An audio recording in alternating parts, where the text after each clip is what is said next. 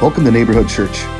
To learn more about who we are as a community or to financially support Neighborhood, go to neighborhoodchurchmn.org. Enjoy the message.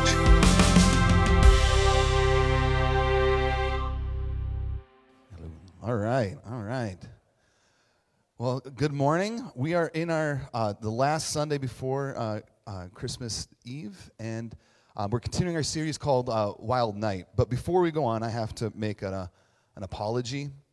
I'm not above being wrong, Tom. I know it looks like it. I present that I know a lot. I told a story probably about 2 or 3 years ago, and I got it out of this book called Sapiens. It's an outstanding book. It's all about the evolution of humans. And the story I'm about to tell, I said it's a fact. And I know there's probably 3 or 4 people that entered their doctoral program because they're like, I believe Chris. Chris says it, so I believe it. And they did all their thesis work. And I found out, in fact, it's not a fact. It's a scientific theory. And there's a big difference between those, apparently. So, and here's that scientific theory. The reason, one theory, I have to use that, one theory is that we are drawn to sparkles, why we like glitter, why we like Taylor Swift, why we like diamonds, tinsel on trees, why it might evoke some positive emotion, is that when we were sapiens a long time ago, if you saw something sparkle, that would be water, right? And if you had water, you had life. You could survive, and so you'd camp out around the water. And so when we see something sparkle, when we even see water, right? If you're in front of a body of water, you feel calmness. That's something in your primal brain that is telling you you are safe. So people buy property on water, they retreat to water because there's something inside them that just makes them feel whole. And I feel this moment when I come over, what do we call it, Spirit Mountain, every time. And I even say it out loud, I'm like, it never gets old, right? And it feels so good. There's 2 things that never get old, and you have to yell it out, is when you see Lake Superior and when you see like a big iron ore ship coming, you have to say, oh, ship's coming in, right? And to this day, I looked up displacement theory, like, I don't know, a dozen times. I'll be like in Canal Park, and I'm watching it. How does it float? So I read it. It doesn't make sense, and I resort to calling it black magic. I'm like, it's black magic. That's how it works. But when you come over that hill and you have that feeling, that sense of awe, in the Hebrew tradition, they would call that kadosh, right? The word kadosh means sacred or holy. In fact, it means like holy other. And in the Kabbalah tradition, which is like a mysticism in Judaism, they would actually, at times, they would they draw a circle around whatever that place where they had that kadosh moment. And it was a way to signify where the sacred is and where the profane might be. And they're in this space, there is something holy. There's something completely different, and I am in it. And I love that. I love that idea because we've had kadosh moments, maybe even this week. Like for me, I talk about my my little baby, Chance, our little pug. No, not our pug, our frug. He's a French bulldog pug, no big deal. Cutest thing in the world, right? And when I came, I was gone for a couple days. I came in, and he got up and ran towards me. He does this little, like, with his long nails and his little bulldog shake. And I had a kadosh moment of, like, I love this little animal. Nikki and I, she doesn't know this, when we were dating, when we were teenagers, we had our own little secret spot at Jay Cook at Oldenburg Point. No big deal. And every time we still walk by it, I still have this moment, this kadosh moment of the times where we had stolen time together out there. At Oldenburg Point, if you've never been, it's a part of Jay Cook. It's outstanding. There's this overlook, and I had the honor of doing a funeral for someone who was a part of our church, and their brother OD'd. And they took his ashes, and they threw it off over the overlook. And every time, and I didn't even know the brother, but every time I'm out there, I think about him, because that was a kadosh moment. And we've all had these. There's something that catches our eye. There's some nudge. There was a reason we picked up that book. We listened to that podcast. We created that friendship. You took that promotion or you denied the promotion. Something prompted you to move towards it, and what you found and what you discovered is something holy. And we're going to see an absolutely insane story about the Magi And we're in our series, Wild Night, the whole concept is when we treat the Bible as like it's just simple and it's clean and it's easy, Bible says it, I believe it, we do the Bible actually intellectual disservice. That the authors who wrote this story, especially in Matthew, what we're going to read, they put in chaos for some crazy reason. And maybe because they're trying to show that in the chaos, in the wildness, there's still something beautiful. There's still something kadosh. So we're reading out of Matthew chapter 1. Let's see here. Matthew chapter 1, or Matthew chapter 2. And starts in verse 1. After Jesus was born in Bethlehem in Judea, during the time of King Herod, Magi from the east came to Jerusalem and asked, "Where is the one who has been born King of the Jews? We saw his star when it rose and have come to worship him." When King Herod heard this, he was disturbed, and all Jerusalem with him. When he had called together all the people's chief priests and teachers of the law, he asked them where the Messiah was to be born. "In Bethlehem in Judea," they replied, "for this is what the prophet has written. But you, Bethlehem, in the land of Judea, are to be by no means least among the rulers of Judea. For out of you will come a ruler, and will shepherd my people Israel." Then Herod called the Magi secretly and found out from them the exact time the star had appeared. He sent them to Bethlehem and said, "Go and search carefully for the child. As soon as you find him, report to me so that I may too go and worship him." After they heard the king, they went on their way, and the star they had seen when it rose went ahead of them until it stopped over the place where the child was. When they saw the star, they were overjoyed. On coming to the house, they saw the child with his mother Mary, and they bowed down and worshipped him. Then they opened their treasures and presented him with gifts of gold, frankincense, and myrrh. And having been warned in a dream not to go back to Herod, they returned to their country by another route. So, the reason I love this story is there's so much happening, there's so much moving on, and it's an incredibly progressive story. And progressive is a very important term because I consider myself a wildly progressive pastor.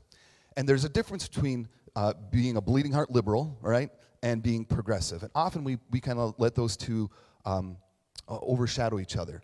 But being politically liberal is one thing. But when it comes to faith or theology, to me progressive is more accurate because what progressive means is that you're open and expecting progress.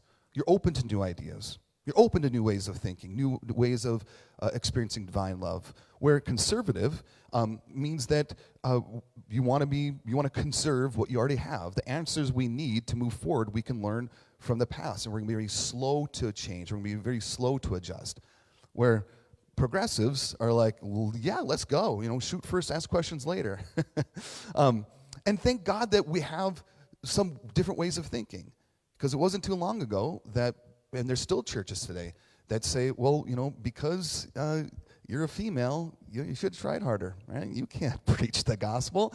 You can teach kids, but you can't read the Bible to adults because they believe what the Bible says, which I believe takes a couple verses out of context and says that you're less than. There's a group of people that said, why should you not be included? There was a time in churches where interracial marriages were looked down upon, right? And they believed that's what the Bible said. There was a group of people that said, what if we got it wrong? What if there's a higher way of seeing? What if there's wider ways? And thank God that we have, for a long, long time, we've had people who have been speaking about inclusion of the LGBTQIA plus community. And there's still a lot of faith communities that say, well, we can't make the Bible do Olympics. I'm like, I'm happy for you. What I see of a good and beautiful God is this wildly progressive, inclusive God. And it's progressive because you have the Magi, right? The Magi are these mystics. They'd be people that would understand what the stars might be saying. They'd look to the cosmos, and they believe whatever was happening on earth would be played out in the heavens. And what was ever happening in the heavens would be played out on earth. They had many different ways of thinking about spirituality and science and math. And people would come to them asking for questions about what should I do for my future? How should I handle this relationship? And they had this wide array of information that was very, very progressive. But Matthew's telling a story of taking the Magi, which they just say from the east, and he puts them together in a very small place, in a small manger with Hebrew people. Very, very different than the Magi. And in the context of being occupied by Rome, and then you have King Herod and his power, and it's just this wild, group of strangers that come together for one purpose, right? There's something in that star that drew the Magi to this random place to actually just experience and have this kadosh moment. But in order for these Magi to be able to see the star, they had to have some expectation of what was happening in the stars. Because when they saw that star, they knew something was different. And let me put this out there. Way too much energy has been put into what this star is, right? We have no clue. There's people who've come up with the Messiah star, which is like two planets that like came together. There's people who believe like there was like a, what do you call it? Like a meteor that was coming. And for me, Matthew, again, is trying to tell a bigger story than just the star. The star's important, right? But how it got there, and if it was real, if it's not, to me, like there's a better story to be told about something that got their attention, that prompted them to move. But in order, these Magi had to at least notice, they had to see the sparkle. And I love thinking about this because how many times did they look up at the stars and they missed that star? How many other thousands of people saw that same star but didn't have the wherewithal to understand that that star was different? How many other people noticed that star was different but didn't have the means to move towards it? And who was the first to see it? Which one of the Magi or their group of people like saw it and they're like, am I taking crazy pills? Right? And they had to go tell their friend, like, Bill, do you see that star? They had to at least notice it. And in my experience, there's so many of us that we don't take the time to look for the sparkle. Like, we numb ourselves. We don't have hope. We think this is all it's ever going to be. We think, no, other people get to see the sparkle. People like me, we don't. And it's like we can, there's this book called Big Magic by Elizabeth Gilbert. I just started reading it. It's all about how you find creativity, how you find inspiration, how you move towards that big magic, that big creative idea. And in the first couple pages I'm reading, I'm like, I do have a big magic idea. I do have some inspiration. And then she's like, and you're probably thinking of these 40 questions or these 40 statements. I'm like, oh, and turn the page, and it's 40 things that you tell yourself that you can't do it. You're too old, you're too young, there's people who are better at you, there's people who've already done it, there's people who could do it better than you, why even do it? You're too heavy, you're too thin, you're not experienced, you need a better degree. And every single one of them, I'm like, oh, yeah, you're right. Like I see the sparkle, and then I don't do anything about it. And so many of us, we eliminate ourselves because first they had to be able to observe that there was something different, there was something drawing them, but then they had to do something about it. And this is where so many of us stop. We have this premonition, we have this inspiration, we have this idea of like going back to school. We have this idea of like getting more friends. I was just talking with someone in their 50s, and we were talking about like friendships. I'm like, does it get easier to make friends in your 50s? Because I'm in my 40s. And they're like, no. I'm like, humans are really bad at making friends. They're like, absolutely, right? And so maybe you have this premonition of you want to make new friends. And then there's this sparkle, and you see someone, and you're like, I want to be best friends with them. You ever done that before? They're a complete stranger, and maybe you've had like maybe a conversation with them. You're like, I want to party with that crew. And then you think, okay, I'm going to walk up and introduce myself. And you're like, I'd rather die, right? Because you know what's going to cost us. And so you shut it down. A lot of us think about God or these sparkly moments, like these star moments, kind of like an end destination. And you think maybe you have, and I hate this word, but it makes sense, maybe you have like this calling, right? You feel like God put this calling on your life, and you see the sparkle, you see the end, and you have dreams of getting there and being that. In order to get there, it's like a train station. And you have to like catch 6 different trains to get there. And the first one is like, I have to be at L9 at 10 a.m. and you get there at 9:45 because you are a try-hard. And you get there and you're like, got it. And you get on your train and you have 10 minutes to your next destination. It's 5 minutes away. So you hurry and you get that train and you go down. And your next one is, it's actually like 5 minutes away, but it's a 10-minute walk, right? Or it leaves in 10 minutes, but it's like a 15-minute walk. And so you get out and you sprint and you run and you're screaming. You're like, please, someone help me. And you get there and the train's already going by and you think, I've missed it. This is where I live now. Whatever my calling was, it's done. I'll never be able to arrive to that destination. This is all I'll ever be. And so many of my conversations with people, this is how they view their life. This is how they view God. I have like a short window and I have to get it, and I have to, if I miss it, then it's shut it down, it's over, it's done. I'll never achieve that, I'll never be that, I'll never experience that. Where in fact, the God that I know, it's like the story of like the burning bush. Rob Bell spoke about this like a decade ago. And he said, how many times did Moses walk by that bush and didn't realize that it was burning? Was it just like Moses saw it like within the first 10 seconds? It's like, oh, I should move towards that. Or could have been days, could have been weeks, could have been months of him walking by and just never noticing that bush was A, burning, and B, that it always kept burning. And what was it that took him for the first time to actually look at it and move towards it?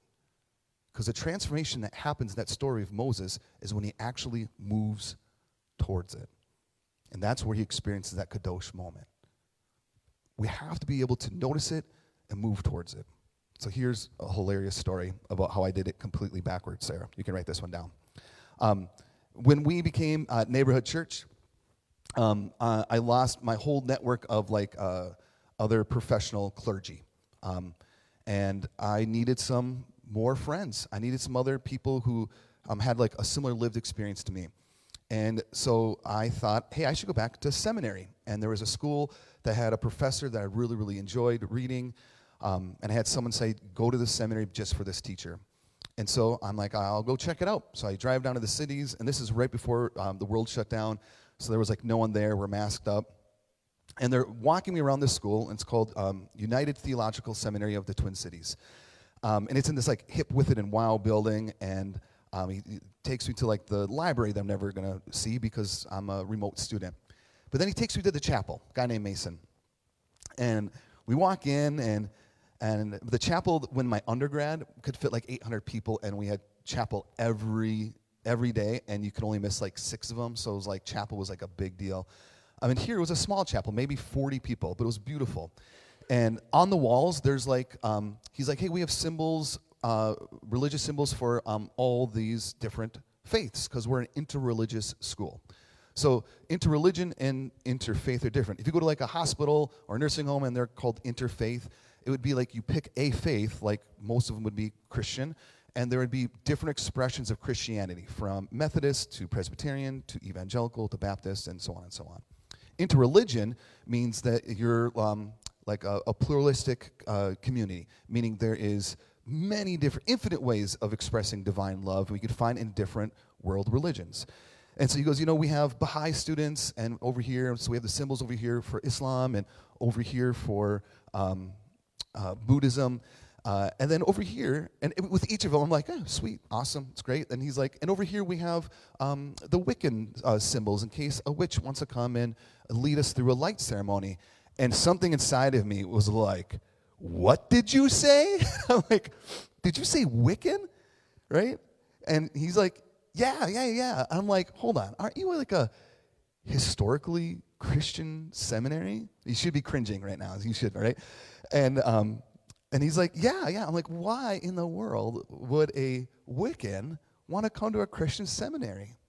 And I'll never forget it. Mason looked at me. He's like, that's a great question. Hey, Sarah, come on over here. We got a question for you. And I wanted to turn into a puddle and go down the drain. Like I wanted to like try hiding like as on my own religious symbol, and like maybe they wouldn't see me.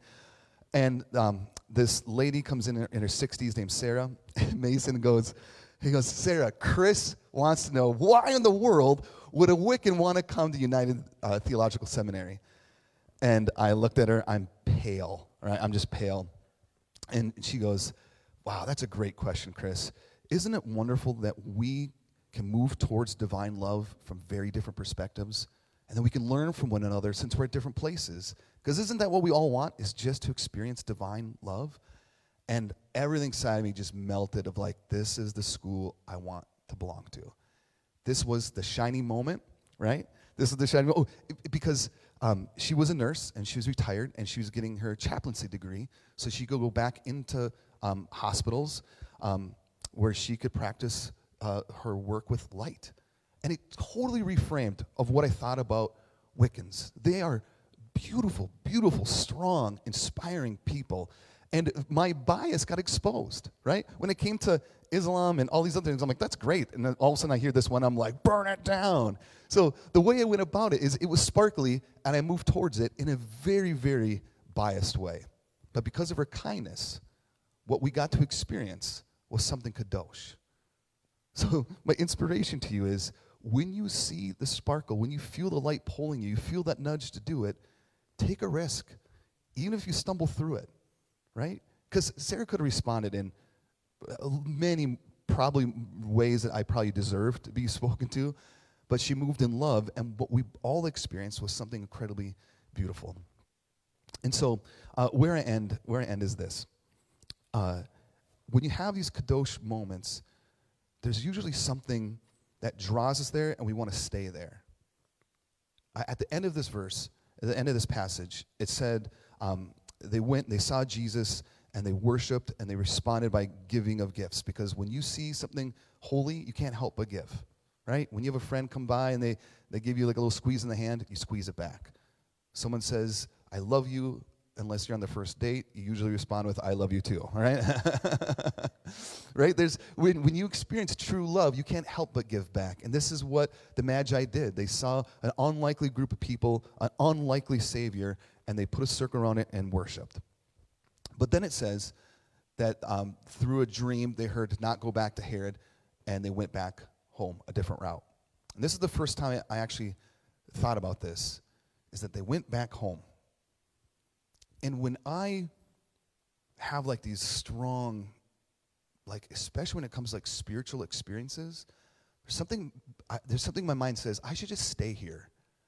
I don't want to leave. I don't want to miss whatever God is doing, whatever divine love is present. I don't want to miss on it. And it made me think of like what do you call it? I could not remember. I forgot to look it up. When you go to like a beach destination and at a resort, and they're like, hey, give us 15 minutes and we'll give you $100,000, right? And you can leave at any time. What do you call those? Timeshares, thank you, right? Right? Why do you even entertain the idea of going to that meeting, right? Because you do get $100,000 like in Kohl's cash, right? But you entertain the idea because you just came from the beach, and maybe you heard your kids like splashing in the water, and you smell like sunscreen, and you have your favorite drink in your hand, and you and your partner are reading like an amazing book, and you're laughing and you relax, and there's something inside of you says, yeah, we should buy a timeshare because we would love to live here. We should be here as much as humanly possible. Because when you have those special life-giving experiences, you want to stay. And then maybe you try recreating that with a group of friends. You try recreating that moment, that joke. And maybe even have, when you go back for your high school reunion, right? I love high school reunions. I'd go to all your high school reunions if I could, right? I'm with them, right? Because we recreate those memories we had from 25 years ago. And those relationships are never going to evolve beyond that. But there's something really good about reliving it. But then there can be groups of friends or work or your family system where you're trying to recreate something new because of this really good thing. And by trying just to stay at that place, you miss out on the new transformation, new growth, and new love. So, I leave you with this. Maybe in those sparkly moments, maybe in those light moments, there's something to be experienced and something to be transformed. But maybe it's also to take with you to go back. Because you're no longer the same. Anytime we experience that love, we are transformed. And there's new places to be, new places to be experienced, and new places to love. So my prayer is that this holiday season, you could look up. Look around the table, look around your yard, look around in your body, and see what maybe something is nudging you or prompting you, and that you can move towards it and have that kadosh moment. Let's pray.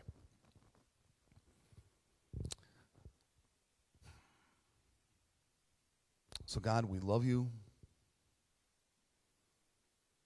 And I thank you that you are not a God that is distant. You're not a God that is somewhere else. But that you're a God that is not only present, you're a God that is within. And that you would continually nudge us and inspire us and lead us towards divine love. And so I ask that this holiday season, that we'll be awake to the light, that maybe even be expecting that there's going to be a sparkle in our friend, in our family, in our art, in our leadership, in our cooking,